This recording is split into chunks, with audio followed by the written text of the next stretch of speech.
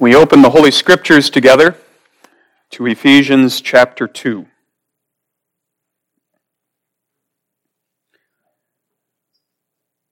We will read verses 1 through 10.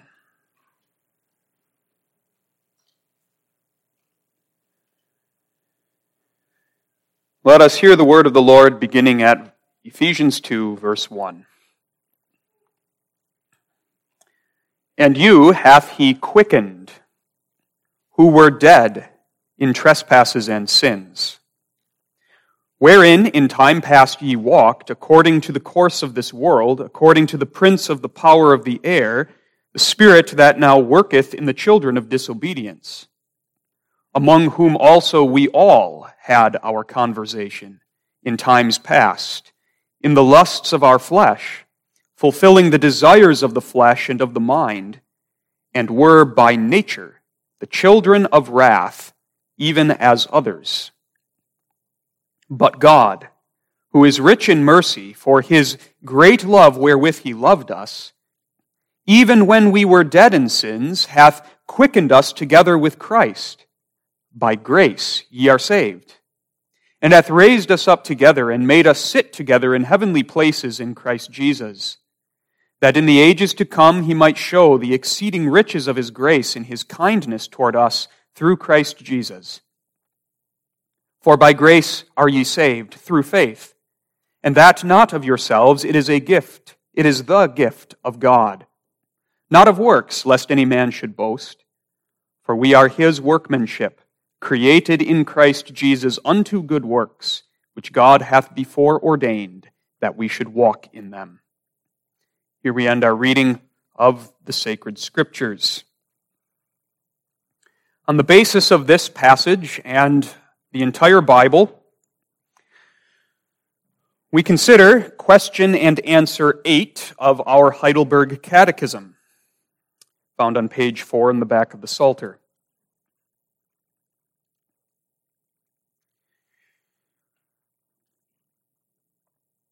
Here at the end of Lord's Day 3, the question is set before us: are we then so corrupt that we are wholly incapable of doing any good and inclined to all wickedness?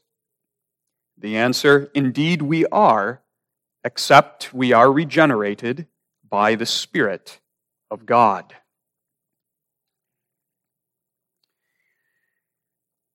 Let us remember that in our course through the Heidelberg Catechism, we are in the first of the Catechism's 3 sections. Each of the main sections of the Catechism explains to us one of the essential ingredients of true Christian happiness.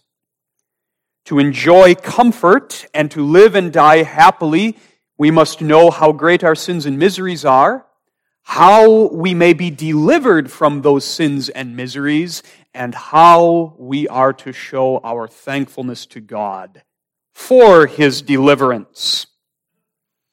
We are considering that first component of true saving knowledge, that first ingredient of true happiness, knowing the reality of our sins and our miseries. Lord's Day 3 has several foundational truths that undergird the Christian worldview and perspective on all of life. And so we've slowed down a little bit to consider each of these 3 questions and answers one by one, that we may look more closely and ponder these foundational truths. In Lord's Day 3, the Catechism is explaining to us the Bible's teaching on the origin of sin. And the preceding question and answers have showed us that sin does not originate with God. He is not the author of sin such that he is to be blamed for sin. For God created man and mankind good, upright, and in his own image. But the origin of sin lies in the fall of man, which was instigated by the devil, when our first parents, Adam and Eve, willingly and willfully plunged themselves into sin and dragged the rest of the human race down with them. Now we come to question and answer 8, which focuses our attention now on the results of that fall of humankind into sin.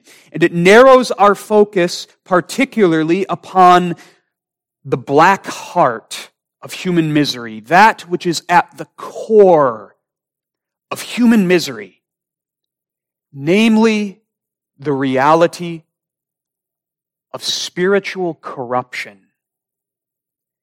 That the fall of mankind into sin brought about the total corruption of the human nature such that man, by nature, is born dead in trespasses and sins. As the Catechism explains it, wholly incapable of doing any good and inclined to all evil. That's how man comes into the world. That's how every human being is born into the world, with this corrupt nature which comes from the fall. And this biblical teaching, this awful spiritual reality, in theology we call total depravity. Depravity refers to corruption.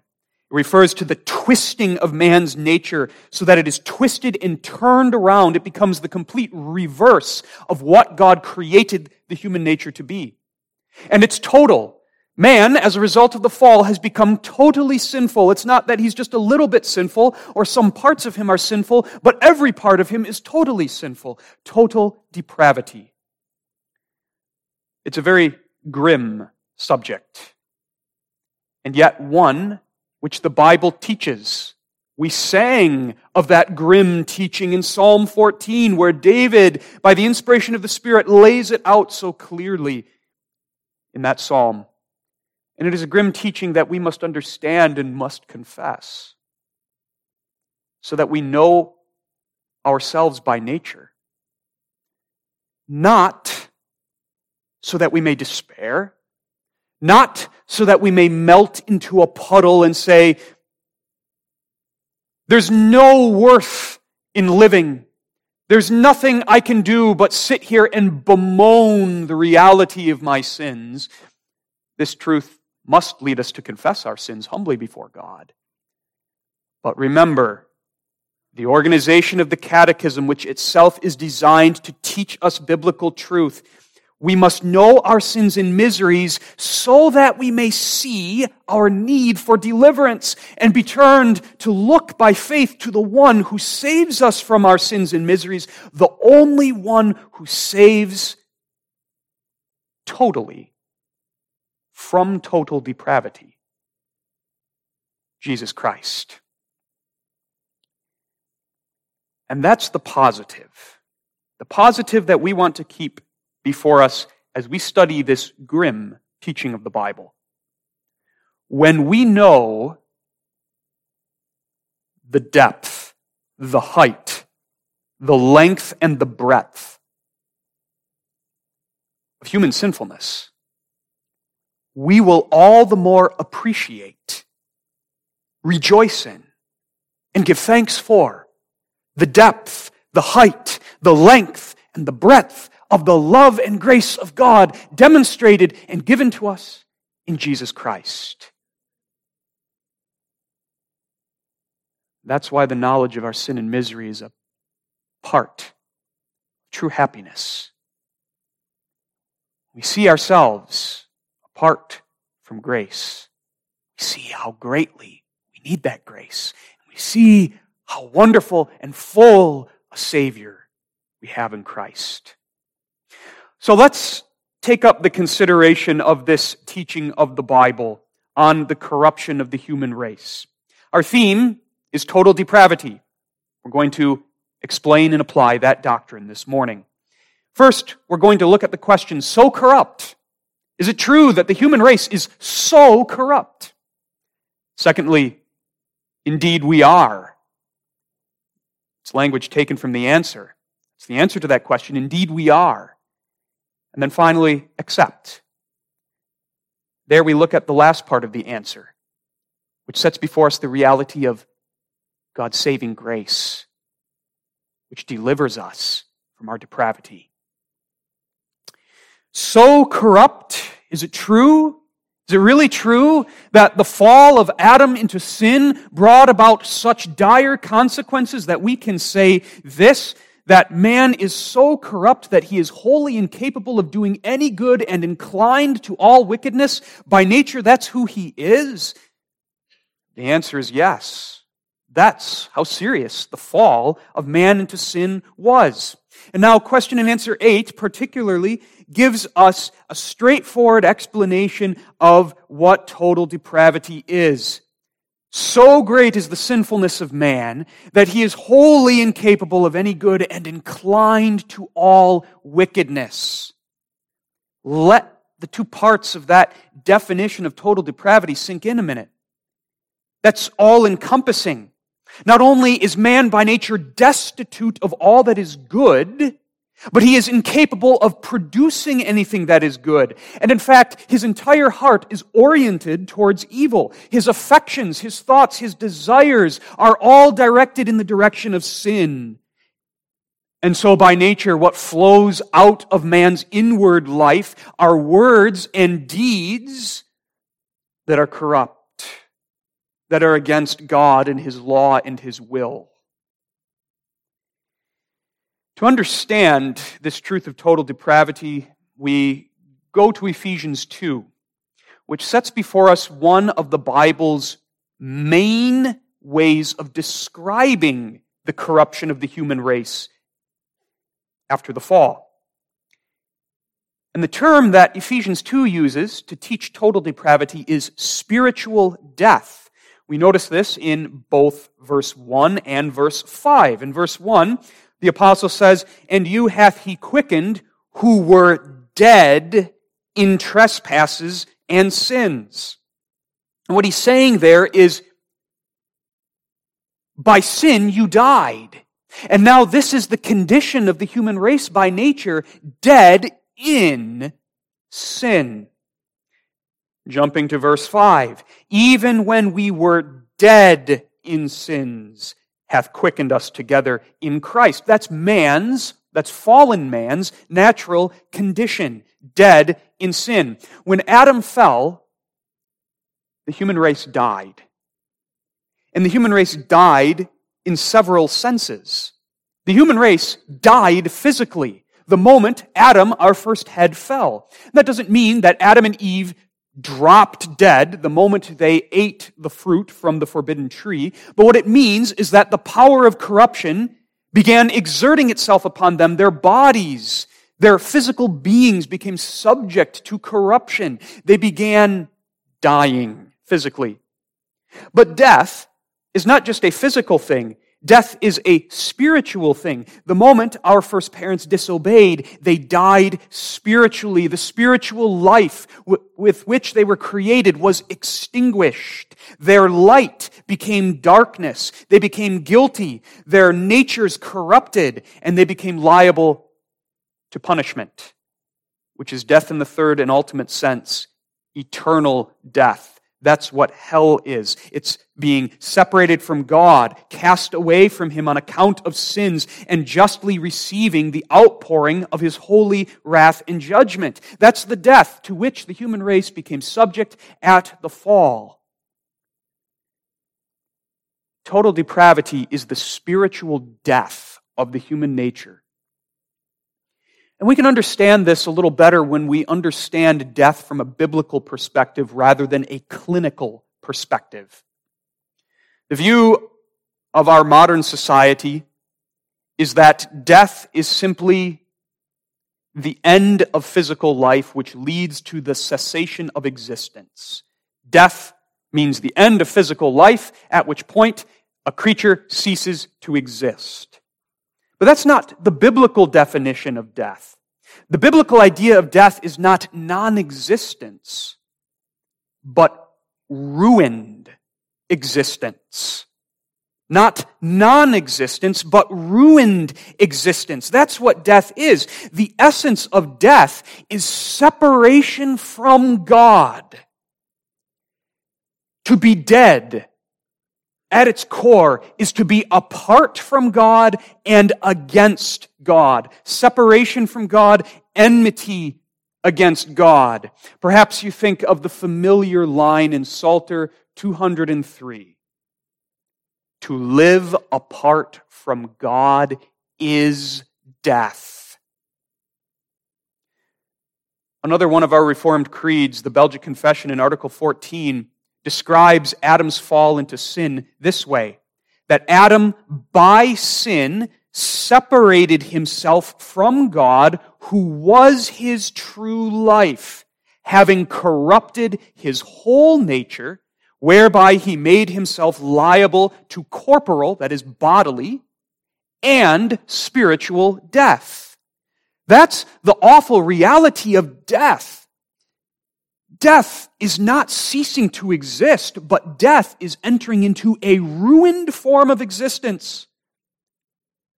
Being apart and against the living God who is life. And the essence of true life is to abide in the fellowship and under the favor and in the love of the one true and living God. Death is the opposite of that. And when man fell, that's what happened to man's whole nature. That is all that the human being is, body and soul. He died spiritually so that his nature became twisted. That's really what depraved means. Depraved is something that's twisted in upon itself and turned contrary to what it's supposed to be. All that man is became a reverse of what God created the human nature to be. So that man, who is created to be turned towards God and to live before the face of God and to love God with all his heart, soul, mind, and strength, now man by nature is turned away from God. He despises God. He hates God's law. He devotes all of the powers with which God has created him to the pursuit of sin. Rather than loving God, he loves himself. Rather than loving his neighbor as himself in the service of God, he uses his neighbor for his own advantage and exploits his neighbor. That's spiritual death in action. That's total depravity. Man's nature turned and twisted away from God so that man, from a spiritual ethical perspective, as the Catechism said earlier, is prone to hate God and neighbor. And as our present Lord's Day says, is wholly incapable of doing any good and inclined to all evil. Going back to the very beginning of the Bible in Genesis 6, verse 5, God looks down upon the human race shortly before he sends the flood in the days of Noah. And in Genesis 6, verse 5, we are given a God's eye view of the human nature after the fall. And the God's eye view of the human nature is this: and God saw that the wickedness of man was great in the earth, and that every imagination of the thoughts of his heart was only evil continually. That's how bad the fall was. That's how bad the consequences and the outcome of the fall are. That's how lost the human race is when left to itself.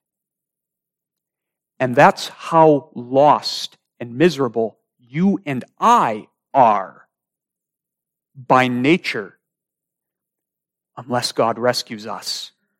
Because you see, and we looked at this a little bit last time we studied Lord's Day 3.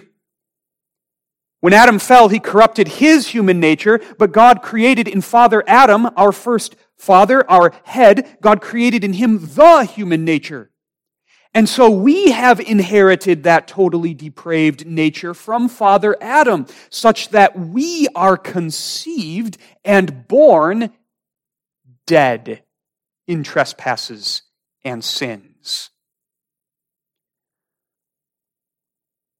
The inspired words of the psalmist in Psalm 51, verse 5, perhaps spring into your mind because these words are familiar. Behold, I was shapen in iniquity, and in sin did my mother conceive me. And we know that the psalmist there is not teaching that the conception of a child is a sinful thing. But what the psalmist is teaching there is that from the moment of conception, I was sinful.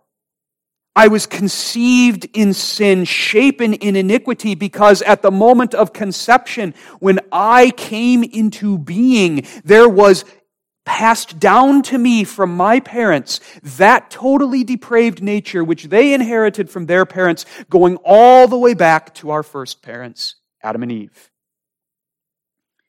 That's why Jesus, in instructing Nicodemus in John 3 about these truths, said in verse 5, "That which is born of the flesh is flesh." Remember that often in the New Testament scriptures, flesh is a term that's used not simply to describe the material substance of which our bodies are made, but flesh describes our fallen spiritual condition. Flesh is our old, fallen, depraved nature. What Jesus is saying there is those that are born of the flesh are flesh. By nature, we are born with no spiritual life in us. We are born dead. That's how bad, once again, the fall is.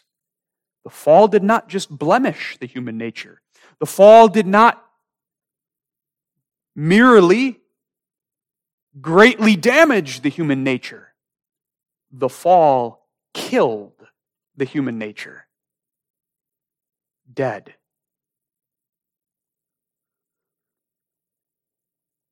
It's a bitter, unpalatable truth, isn't it? That's why church history is peppered with attempts to tone this truth down or to sweeten it a little bit by seasoning it with some humanistic error. Man doesn't want to face the reality of what he has become and what he is by nature and what the fall has done. But the Bible won't allow that. We must submit ourselves to the Word of God and swallow this bitter truth and affirm what the psalmist says in Psalm 14, verse 3, concerning the human race, that by nature there is none that doeth good, no, not one. Total depravity. That's the depth, the height, the length, the breadth of human misery. Misery out of which no man of himself can escape. Misery out of which no man can be delivered apart from the grace of God. We will come to that in the third point. But now going to the second point. In the first, we've briefly, in a straightforward way, walked through what total depravity is and seen the awful effects of the fall, what that means for the natural condition of the human race, that man is spiritually dead by nature. Now we need to affirm that as our confession. You notice that that's the way the Catechism is written. It's written to have us affirm this truth as our confession. Question 8 asks, and in the question, the doctrine is really set forth. In the question, we have point 1 of the sermon, are we then so corrupt that we are wholly incapable of doing any good and inclined to all wickedness? We've explained what that means. We've looked at what that is. But now, here's the believing response to that question. The confession we must make. Indeed, we are. Indeed, we are. The Catechism bids us to take ownership of this Bible teaching and apply it to ourselves. The Catechism puts this confession in our mouths, and it also bids us to confess it personally. Total depravity is a doctrine that must not be left out there in the abstract. Nor must total depravity be a confession we make about the world merely, or about people out there, or other people. So that when we think of total depravity and the utter corruption of the human race, that truth sets before us, we must not be thinking simply about other people. The Catechism is explaining this truth for believers, the Christian church. And the Catechism, by design, uses first-person pronouns. Are we then so corrupt? Not are they, not are some people, are we? And the answer, indeed, we are. This is a truth that the Catechism, based on the Scriptures, would have us ponder, apply, confess personally. Indeed, we are. Indeed, I am. By nature. Think about that. That's me. By myself, that's me. Without the divine intervention of sovereign grace, that's me. That's my natural condition. So corrupt, fully sinful, destitute of all good, inclined to all evil. To borrow the words of John Calvin, my human nature has become the fertile breeding ground of all sorts of sins.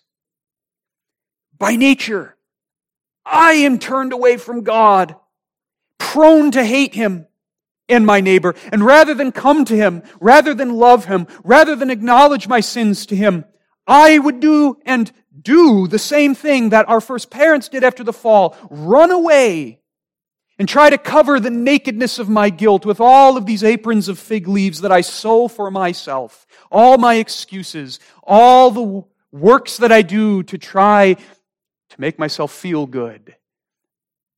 So many other things. By nature, this is who I am as a fallen child of Adam. And now, as believers, as those who have been regenerated by the Holy Spirit, which we're going to get to shortly, I still have that corrupt human nature with me. I still have my old man of sin. That is the principle of indwelling sin that is embedded within me. That old man, I still have my sinful flesh, such that, according to that old man, I'm totally depraved by nature. I still carry that sinful flesh around with me everywhere. It's important that we affirm that confession personally, as the Catechism bids us to do. To make the applications personal, let's think of several reasons why it's important to affirm this personally. We go back to the great theme of the Catechism. Seeing the depth, the height, the length, and the breadth of my sin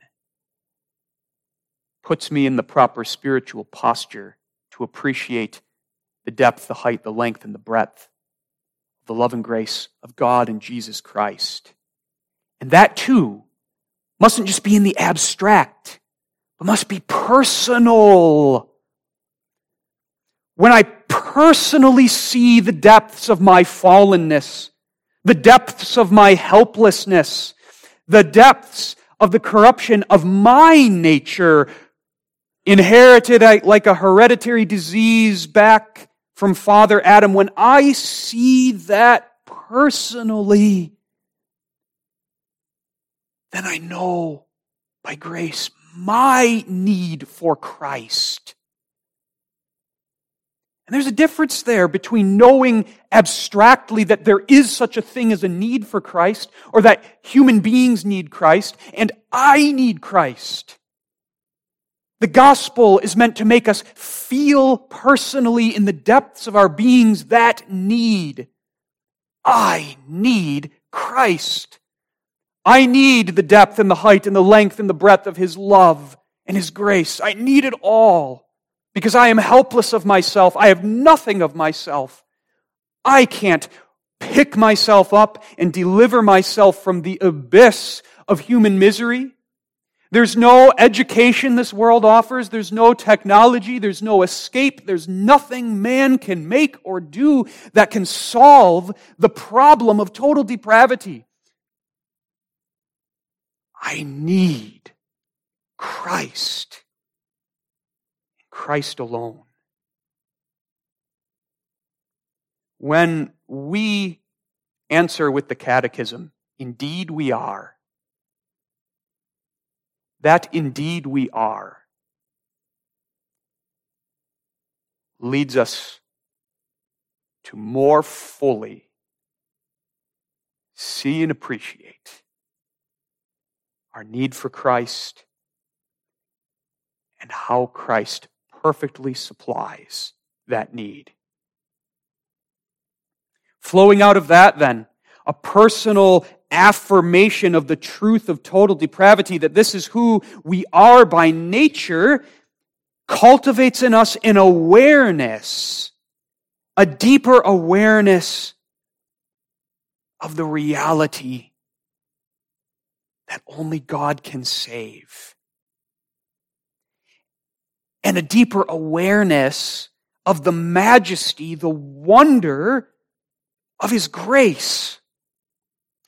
The Bible passage that we read, Ephesians 2, verses 1 through 10, ends with some of Scripture's most well-known verses to us as Reformed Christians.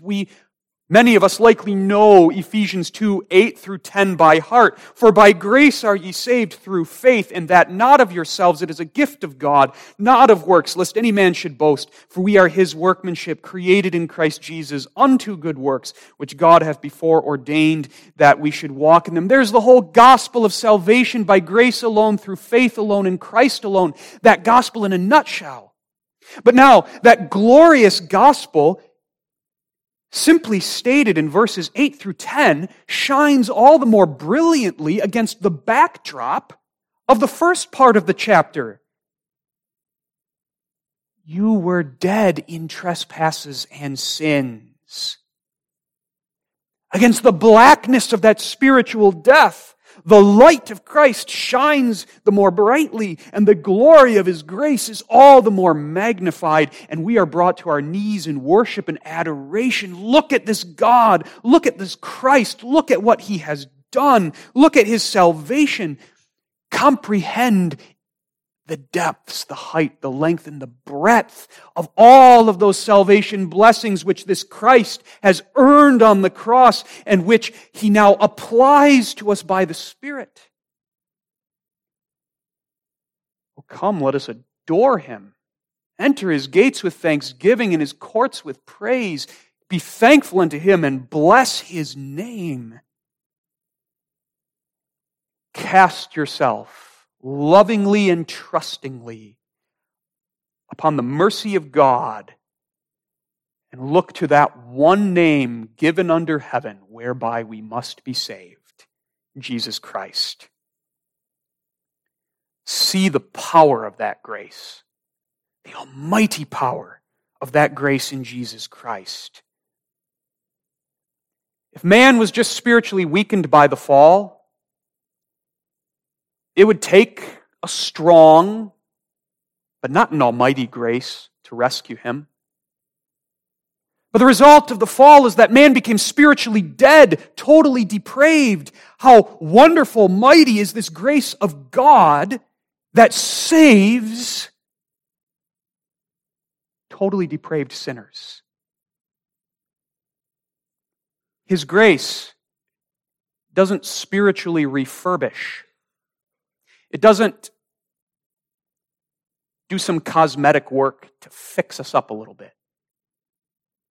As Ephesians 2 says, it quickens. It raises the spiritually dead and gives them life and makes them alive and translates them out of darkness into marvelous light and takes spiritually dead sinners and makes them spiritually alive children of God. That is wonderful grace.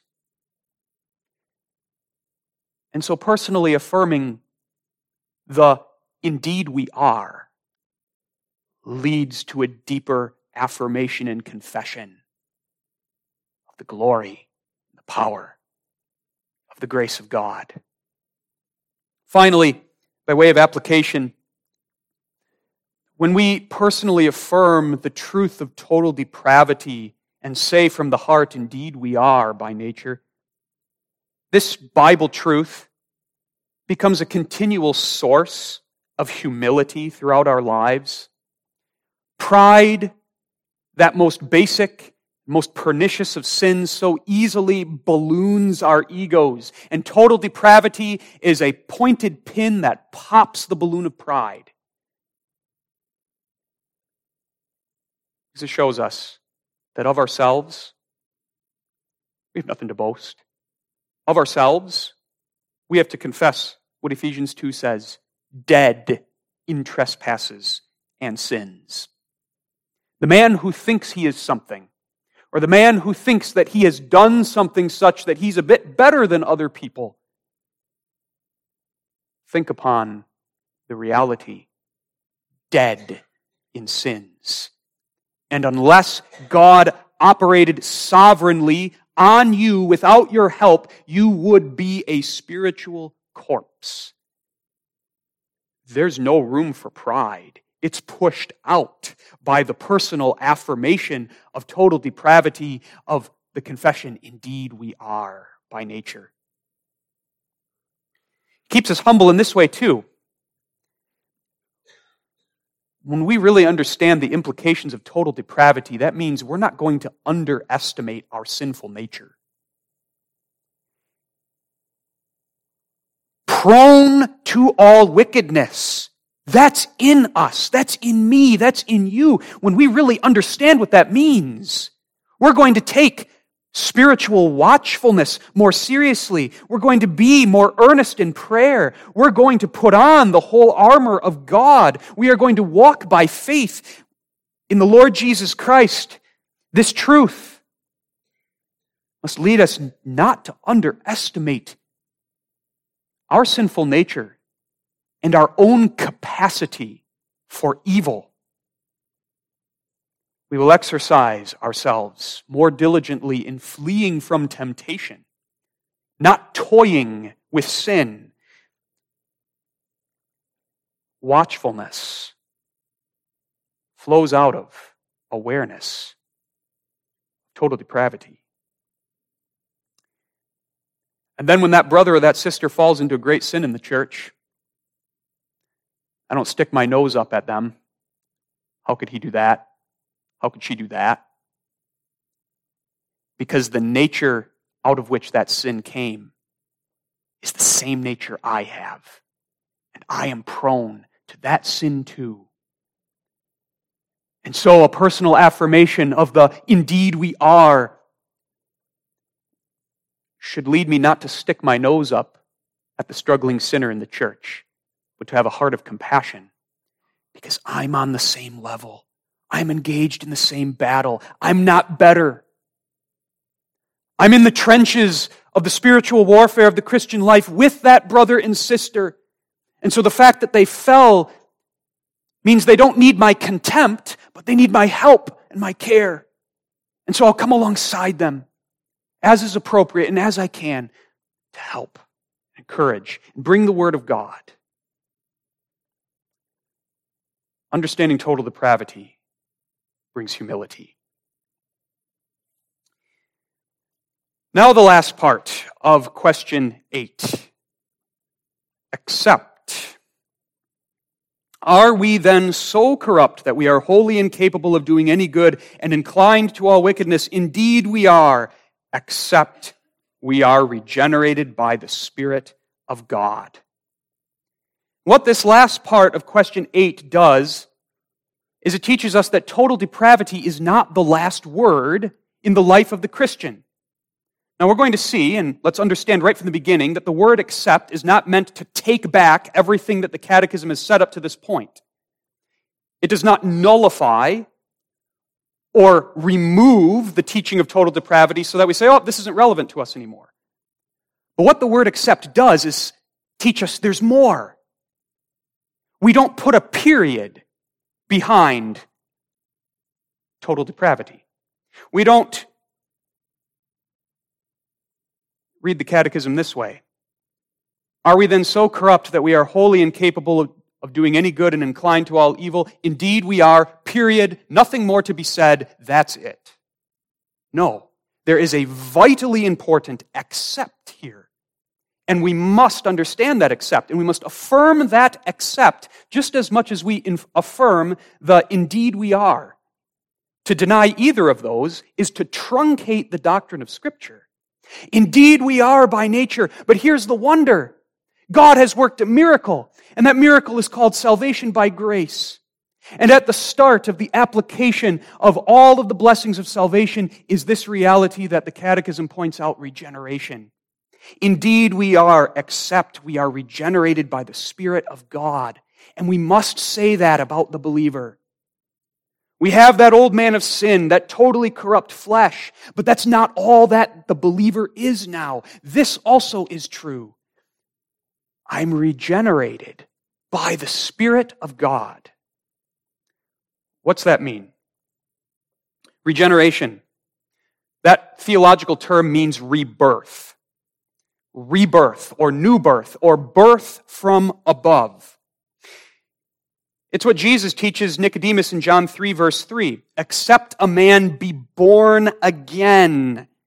And that word born again is regenerated. Except a man be regenerated, born again, he cannot see the kingdom of God. Jesus goes on in verse 5 to say, except a man be born of water and the Spirit, he cannot enter into the kingdom of God.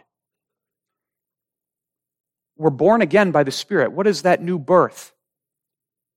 It's the gift of the new life of Christ. When you are born, you enter into life.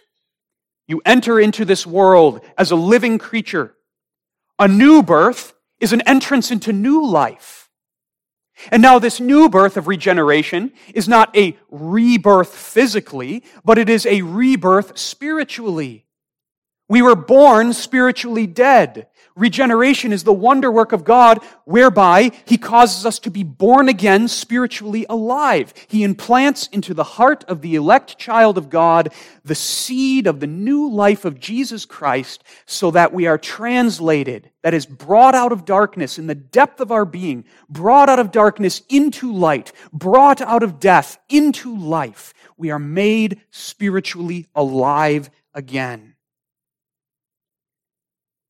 When Jesus speaks of rebirth in John 3, He's teaching the very same reality that the Apostle Paul does in Ephesians 2 when he speaks of quickening.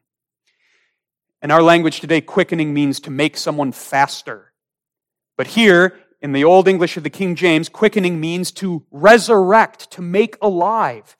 And so we read in Ephesians 2 verse 1, and you hath He quickened. You can read it this way, you hath He raised from the dead. Spiritually resurrected. Verse 5, even when we were dead in sins, hath resurrected us together with Christ. Regeneration is spiritual resurrection. The Holy Spirit sovereignly, without our aid, enters into our hearts and gives us a new heart that throbs and beats with the spiritual life of Christ. This regeneration was earned and obtained for us by Christ's work on the cross. It's a blessing of salvation that He merited for us.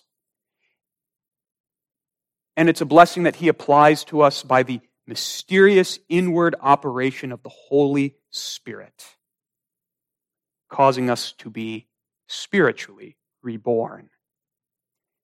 And so answer 8 says, indeed we are, except we are regenerated by the Spirit of God. What the Catechism is teaching there is that the regenerating work of the Spirit decisively breaks the bondage, the chains of our sin. decisively breaks the dominion of sin over us. Regeneration raises us from spiritual death unto spiritual life. So that although the old man is still with us, though we still have much indwelling sin, even though we keep that totally depraved, sinful flesh till the day of our death, that's not all there is now. In fact, our identity is now rooted in a new man, the new man in Jesus Christ, the new heart that is given to us by regeneration. And the seat of our identity now is in the new man in Jesus Christ, such that the Bible says in 2 Corinthians 5, verse 17, that old things have passed away. Behold, all things are become new. We are new creatures in Christ. Regeneration accomplishes a radical inward spiritual change. So that while we affirm personally that by nature we are wholly incapable of doing any good and inclined to all evil, indeed we are, in the same breath we affirm, I'm regenerated by the Spirit of God. And by the power of the Spirit, living out of that new heart, I'm able to do good. I'm able to love God. God's sovereign grace has changed my heart. I'm not dead anymore. I'm quickened with Christ. By grace, I am saved. I am His workmanship of grace, created in Christ Jesus unto good works, which God hath before ordained that I should walk in them. I am a new creature.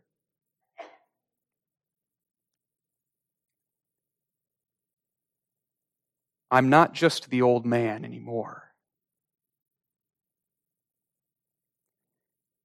Another one of our Reformed creeds, the Canons of Dort, Heads 3-4, Article 13, expresses this reality this way.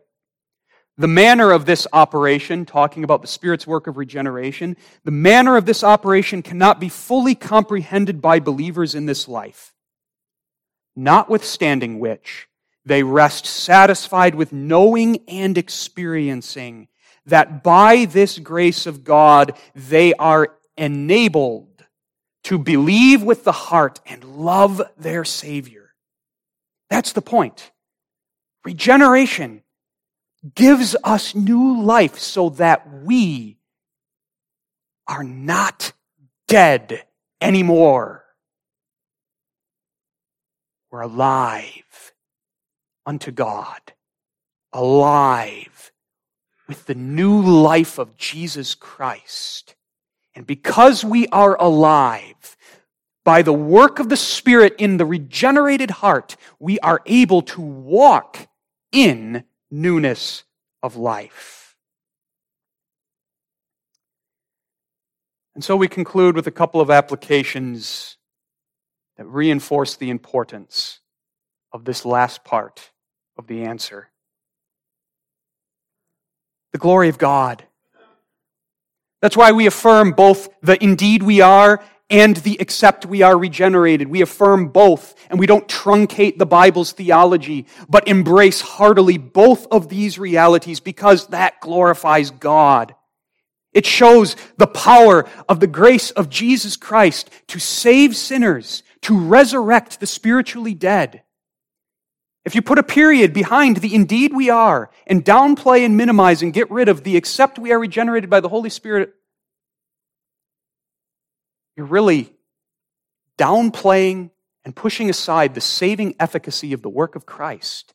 This is what Christ and His Spirit does with the spiritually dead. He raises them. He makes them temples of the Holy Spirit. Christian, the Holy Spirit dwells in you. The Holy Spirit doesn't dwell in a spiritual corpse. The Holy Spirit dwells in a living believer whom He makes His temple. You're alive. And because you're alive, the Spirit's operation in you leads you to bring forth consciously and actively the fruits of the Spirit. If you were still spiritually dead, it would be impossible for you to bear the fruits of the Spirit. But the believer bears those fruits because he's alive. She's alive.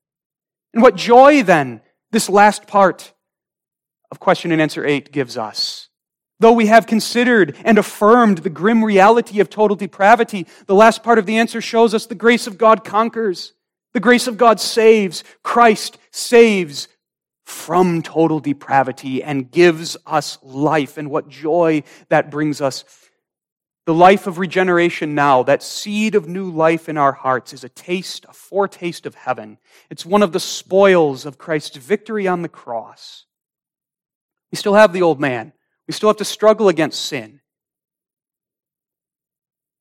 But the fullness of our redemption is coming and will surely come. And the day will come when totally depraved old man who still cleaves to us turns into dust, is gone forever. And the new life of regeneration remains eternally in full bloom. So the calling, live. Live. You're alive, beloved. You're alive, spiritually alive. Fight against sin. Strive against it. By the power of the Spirit, overcome it. Walk in those good works which God hath before ordained that you should walk in them. Out of thankfulness to Him, you're alive. Think of Jesus raising Lazarus. There's a picture of what has been done for you spiritually. Jesus stood and he looked into that cavernous, dark entrance of Lazarus' tomb where Lazarus' corpse was laying, and Jesus said, "Lazarus, come forth." And what was the effect of the powerful word of Jesus Christ?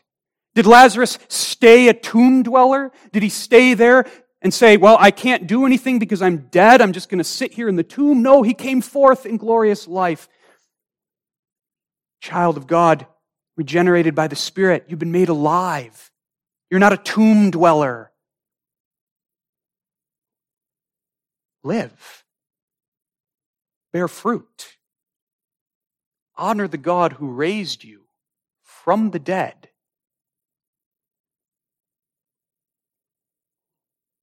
Be that workmanship of grace for the praise of His glorious grace, till the day your earthly pilgrimage ends and God's workmanship with you is finished. So as we have thought upon this truth, let us end there with our eyes fixed on Christ and the wonder of His saving grace. Amen. Faithful God and Heavenly Father, Thou hast humbled us with the truth of total depravity. We affirm it personally that this is who we are by nature. Yet we rejoice in the wonderful truth of saving grace, of regeneration, that we were dead, but now we are alive through the Spirit of the living Christ. Make us fruitful. Help us to live out of that new life in Christ, that it may all redound to Thy praise. We ask this in Jesus' name. Amen.